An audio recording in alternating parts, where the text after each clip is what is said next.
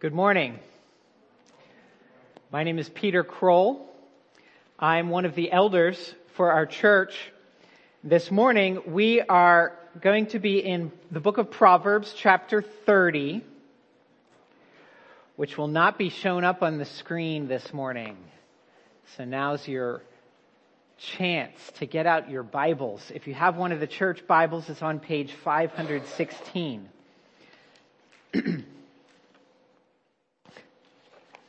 I serve with a campus ministry organization called Disciple Makers. And this past semester, some colleagues of mine conducted a survey at another college campus. It wasn't here at Penn State. But they were asking students some critical questions about human existence. The question, where did we all come from, yielded such answers as evolution and random chance. No surprises there.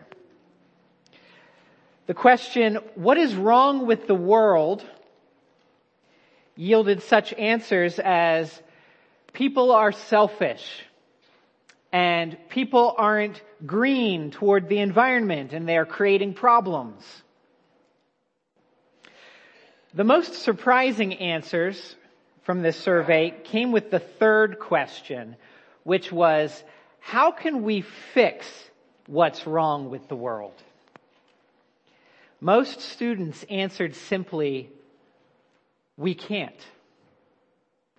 Or, there's no way to fix it. So then my colleagues asked, so in light of that, how do you live a good life? What is the good life?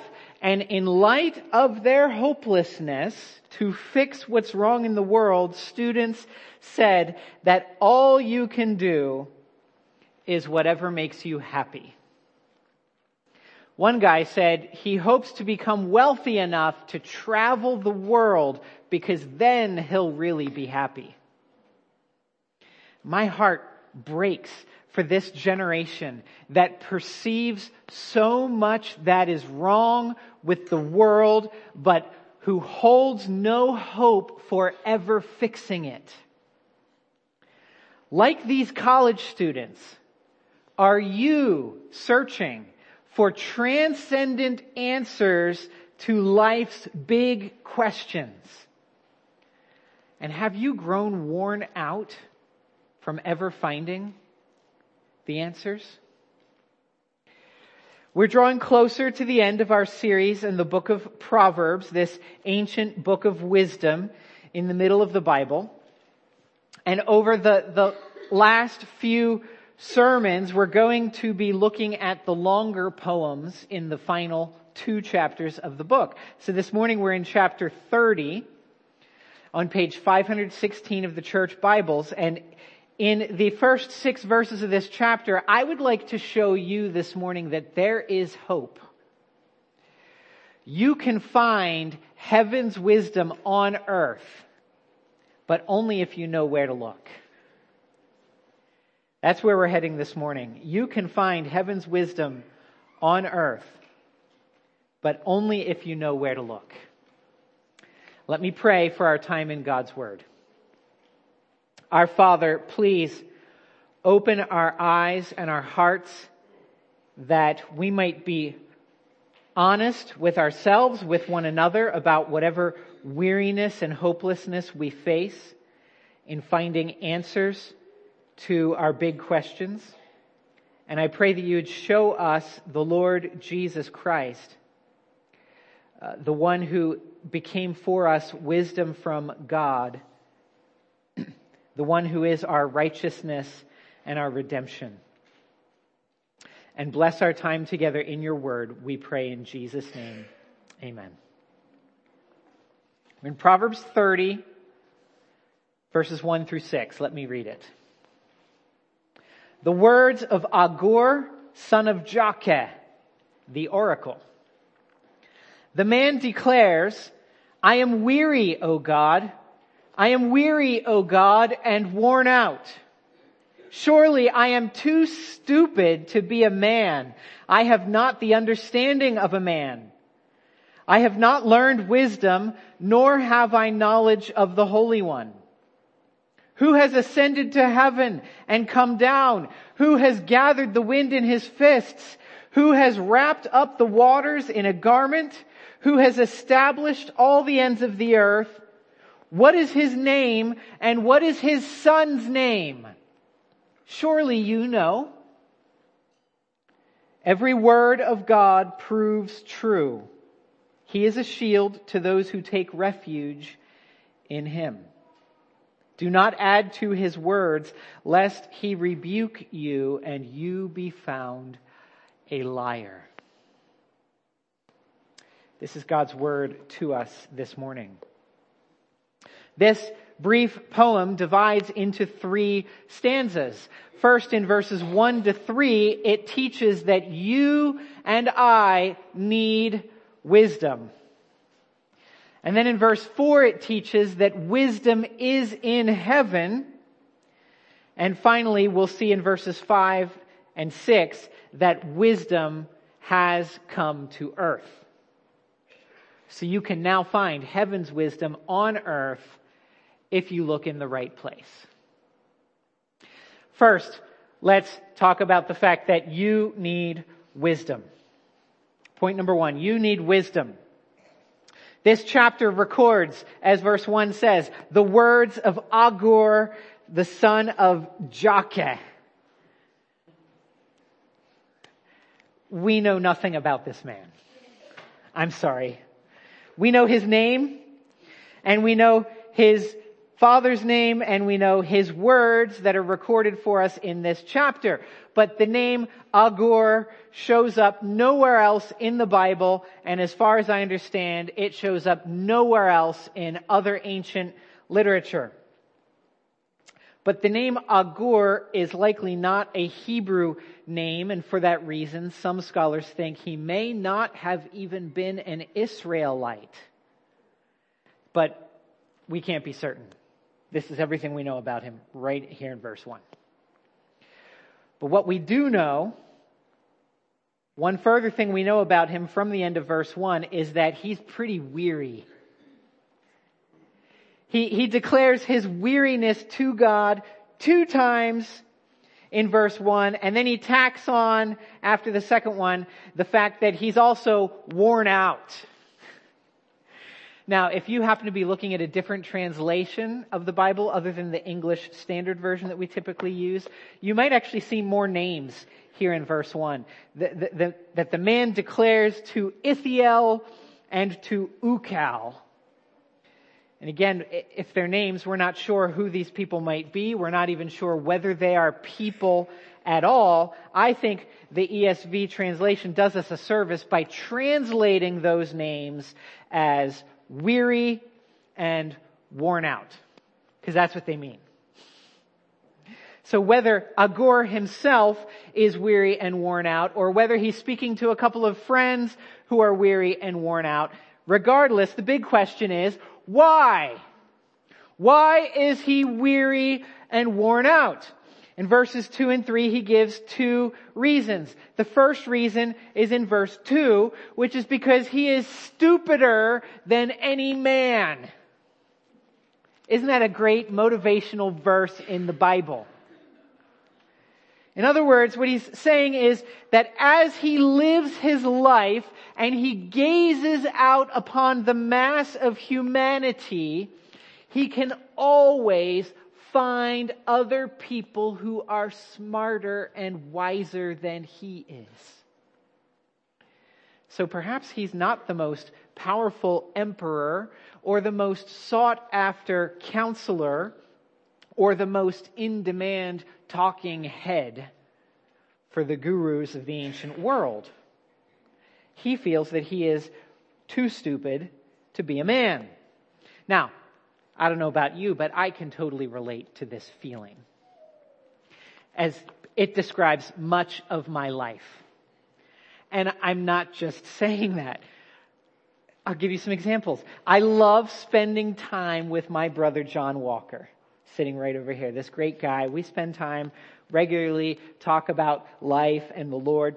But when I'm with him, it's so annoying because whenever the conversation turns... Yeah, what are you whispering to your wife right now? I want to know this.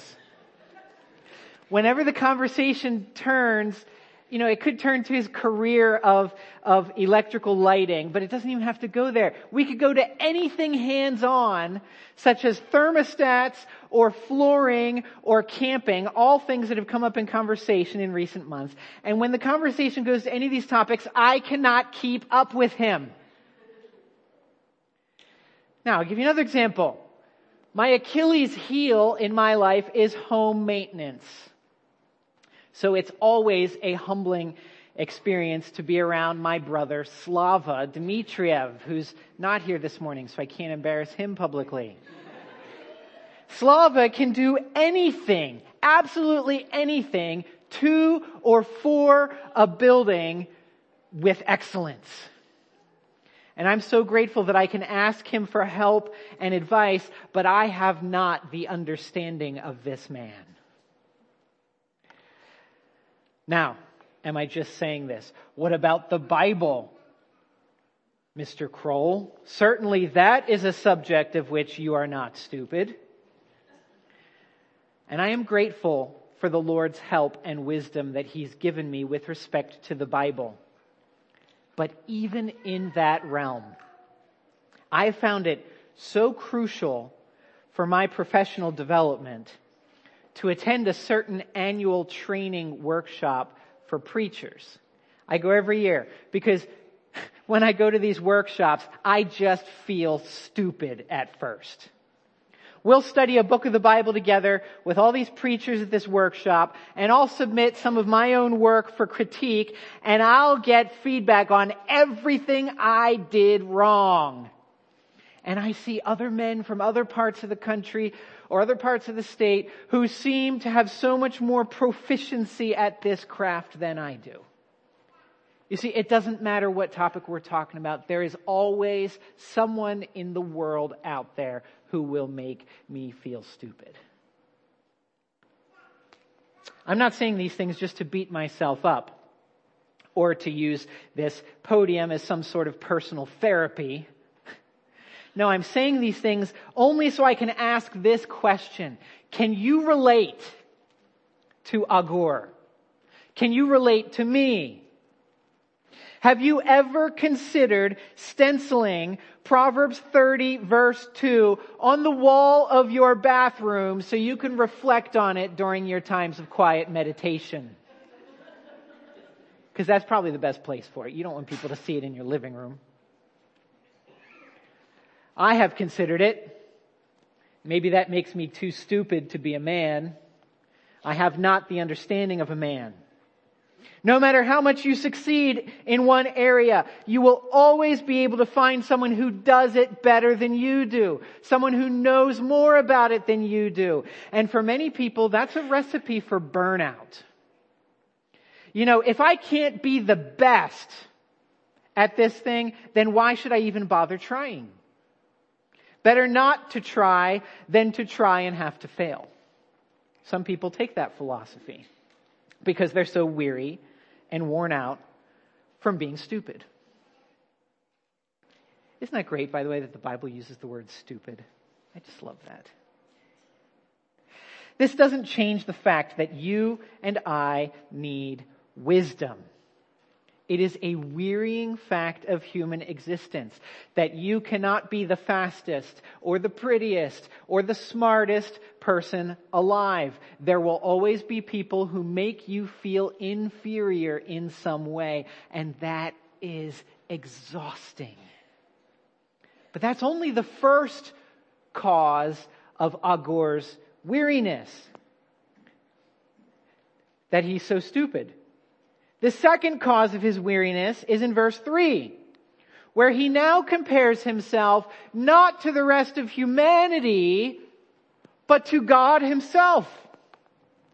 Agur is weary because he has not learned wisdom, and in particular, he does not have knowledge of the Holy One.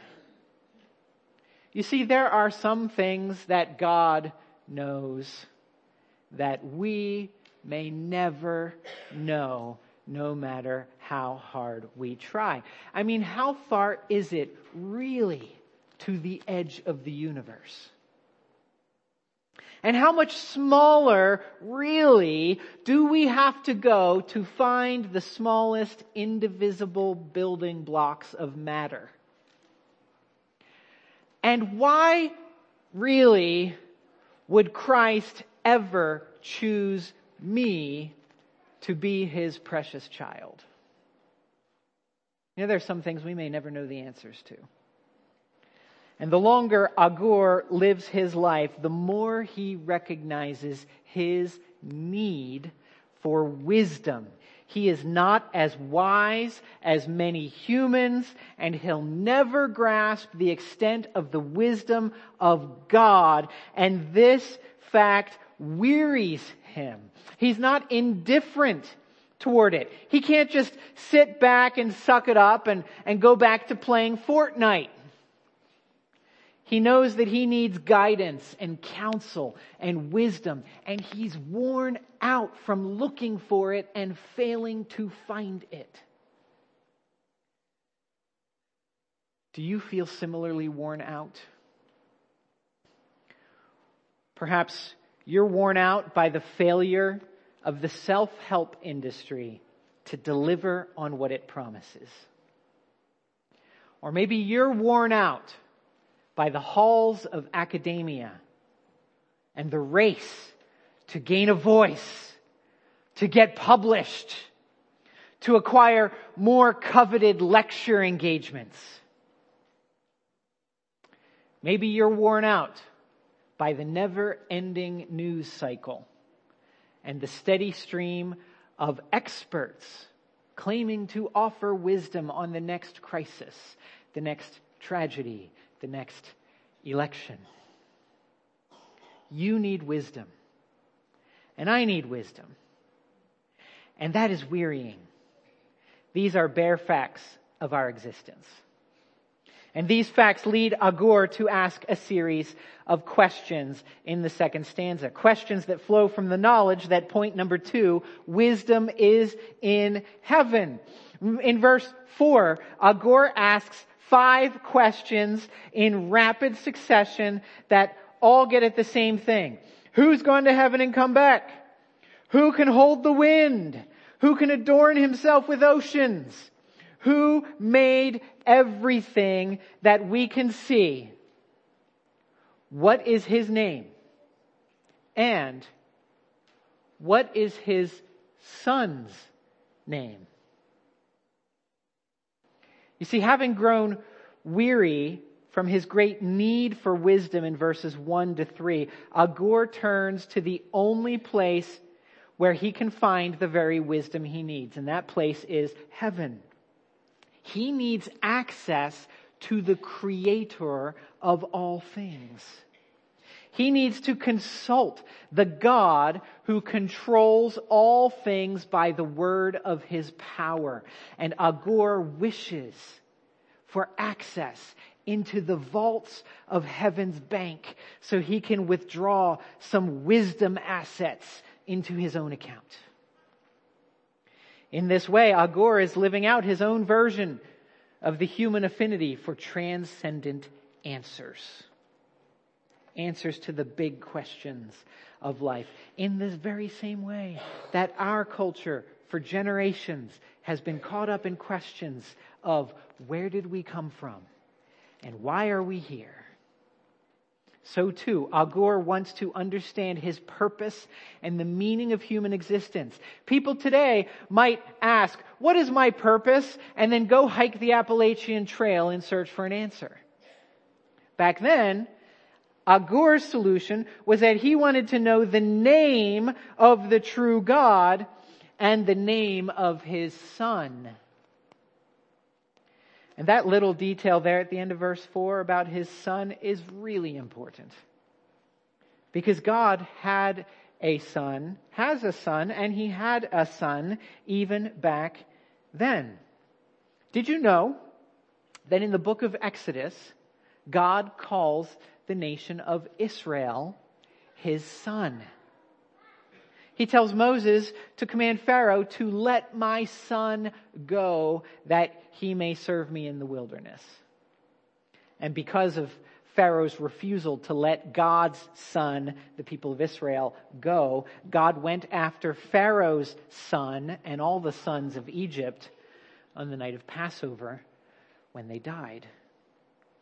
And later in history, in the book of 2 Samuel, the Son of God becomes more than just the nation as a whole. It becomes focused and localized on the King of Israel. God promises King David that his son will rule forever, and God declares that he, David, your son, will be a son to me. He will be the Son of God, and I will be a father to him. In Psalm 2, God speaks directly to the King of Israel, and he says, "You are my son." So the fact that Agur ends verse 4 here with the confidence that surely you know his name and his son's name, and the fact that Solomon, or some later king of Israel, decided to include Agur's poems in this collection of poetry that we call the Book of Proverbs, these facts lead us to conclude that Agur recognized the special status of Israel and of Israel's king. The flow of Agur's argument in this poem is simply this: I desperately need wisdom to the point that I'm exhausted by the need. But the wisdom I need is in heaven. How can I possibly gain access to it there? Well, I've heard of a group of people whose king has backstage access to the Creator God. Please tell me who they are. You see, Agur is the spiritual ancestor to the rock band U2, because he can sing right along with them, and I still haven't found what I'm looking for. Thank you. Some of you are too young to remember that one. There is bad news here for our generation. The bad news is that the answers we seek to the questions we ask will never be found by our typical methods of inquiry. I mean, do you really think you can solve the mysteries of the universe with a microscope or even with a telescope? You can't just phone a friend or post something that goes viral and get the answers to these kinds of questions. We desperately need wisdom. And we need wisdom to help us unite despite increasing polarization. We need wisdom to navigate the minefield of identity politics. We need wisdom to help us live life and keep our sanity in a world going madder and madder. So weary and worn out. And even our own poets are captivated by the search for such wisdom. Mary Oliver, in her poem, The Summer Day, begins, "Who made the world? Who made the swan and the black bear? Who made the grasshopper?" And then after, in this poem, she describes her delightful romp with a grasshopper in a field. She concludes the poem with a series of questions that include, doesn't everything die at last, and too soon? You see, such poems demonstrate the search for transcendent answers. And yet, the wisdom we need for such questions resides in heaven. Our methods of inquiry will never find the answers. What we most need to answer our deepest questions is access to the Creator God. We need access to the one who speaks galaxies into existence and the one who can never be canceled by internet mobs. So how can we access him? How do we get ourselves to heaven? How do we connect with not only the God of heaven, but also his representative on earth? In other words, what is his name and what is his son's name? The bad news is that we can't find it our way. But the good news is point number 3, that wisdom has come to earth. Wisdom has come to earth. Agur's weariness and his questions lead him to conclude in verse 5 that God's word can be trusted. In fact, look closely at how the 2 lines of verse 5 line up. Because every word of God proves true, he is a shield to those who take refuge in him. What Agur is saying is that to rest in the truth of God's word is to take refuge in God himself. That's why verse 6 pronounces a curse on anyone who would dare to add to God's words. God will rebuke them, and they will be shown to be liars. What he's getting at is that our need for transcendent wisdom can lead us to do some pretty dumb things sometimes. But those dumb things never have a good result. For example, we want to know what is the purpose of our existence. And so we begin to think that we can just go ahead and create our own purpose. Or we think that our purposes can be found deep within by being true to ourselves.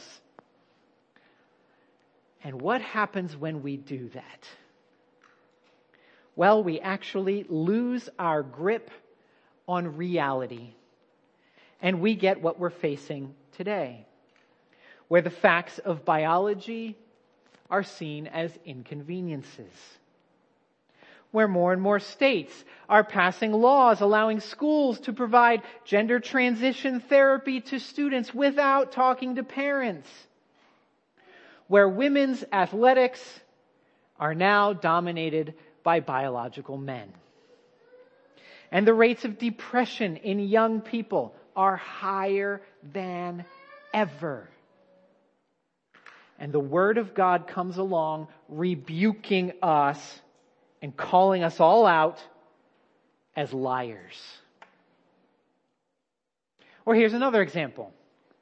Someone might work and work and work from a belief that the good life, the goal of life, here's my transcendent question. What's my goal of life? Well, it's to make piles of money and find security.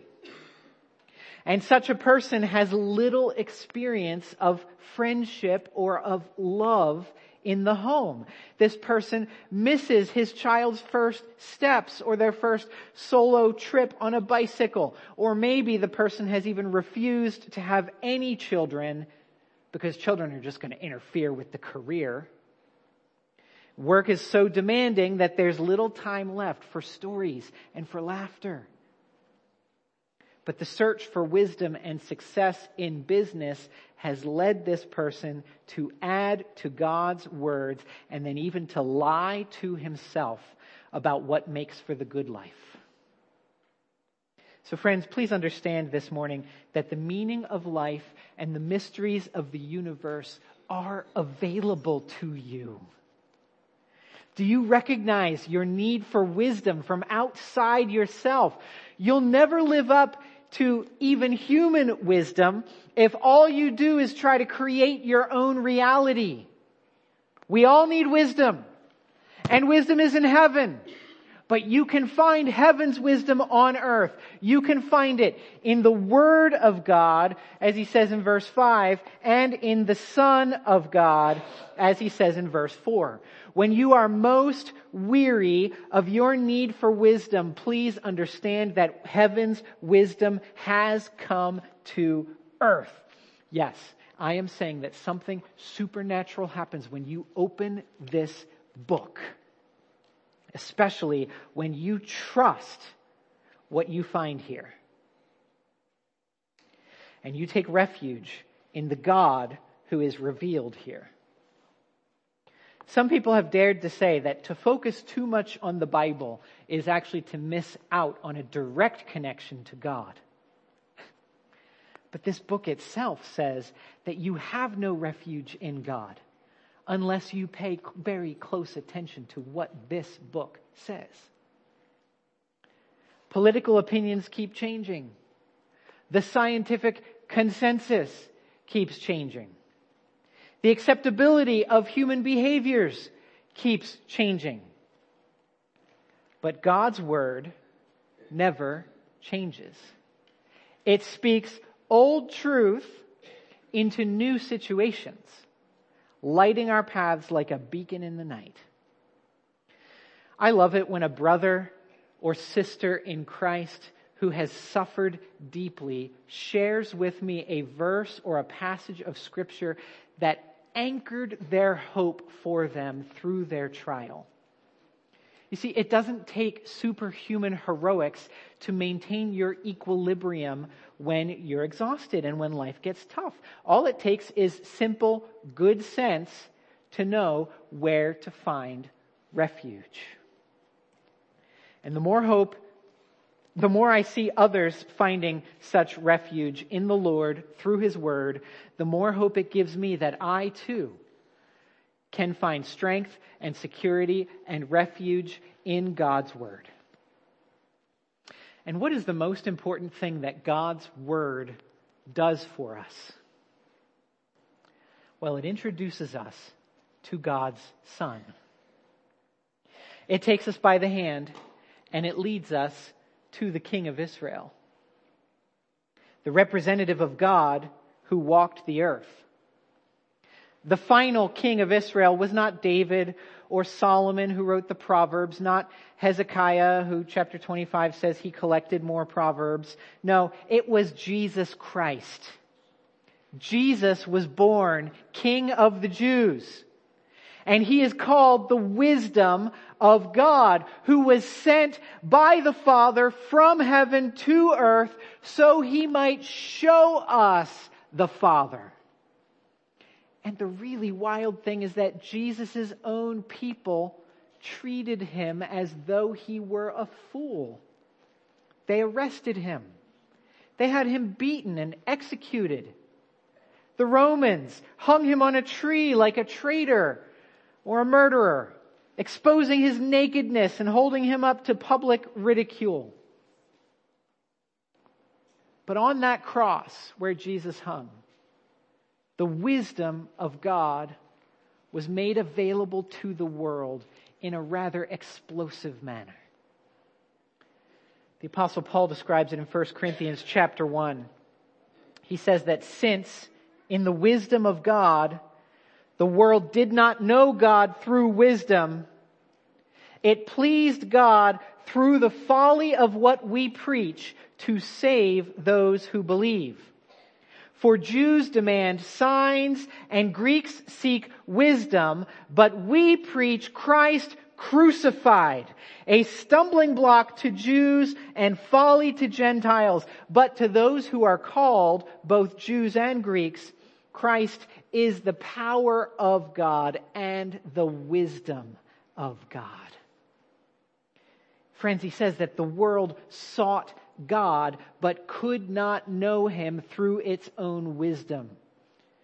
It requires the perceived foolishness of Christ crucified, hanging on a tree, to find the power and wisdom of God. The wisdom of God came from heaven to earth, and He died so we could all see God's wisdom. And that wisdom is now available to you and to me. He is now available to you and to me if you only know where to look. Look in this book to meet the Lord Jesus Christ.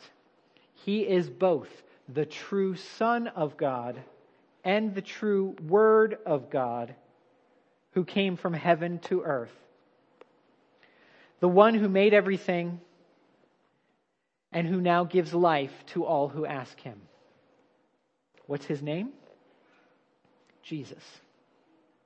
Trust him today and find a refuge that can never be assailed, a security that can never be hacked or stolen. You can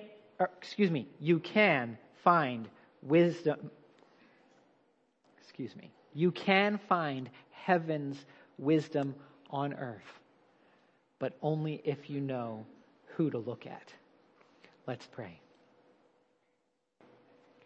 Our Father in heaven, we are so grateful that you sent your Son, the Lord Jesus Christ, to be our wisdom and your power.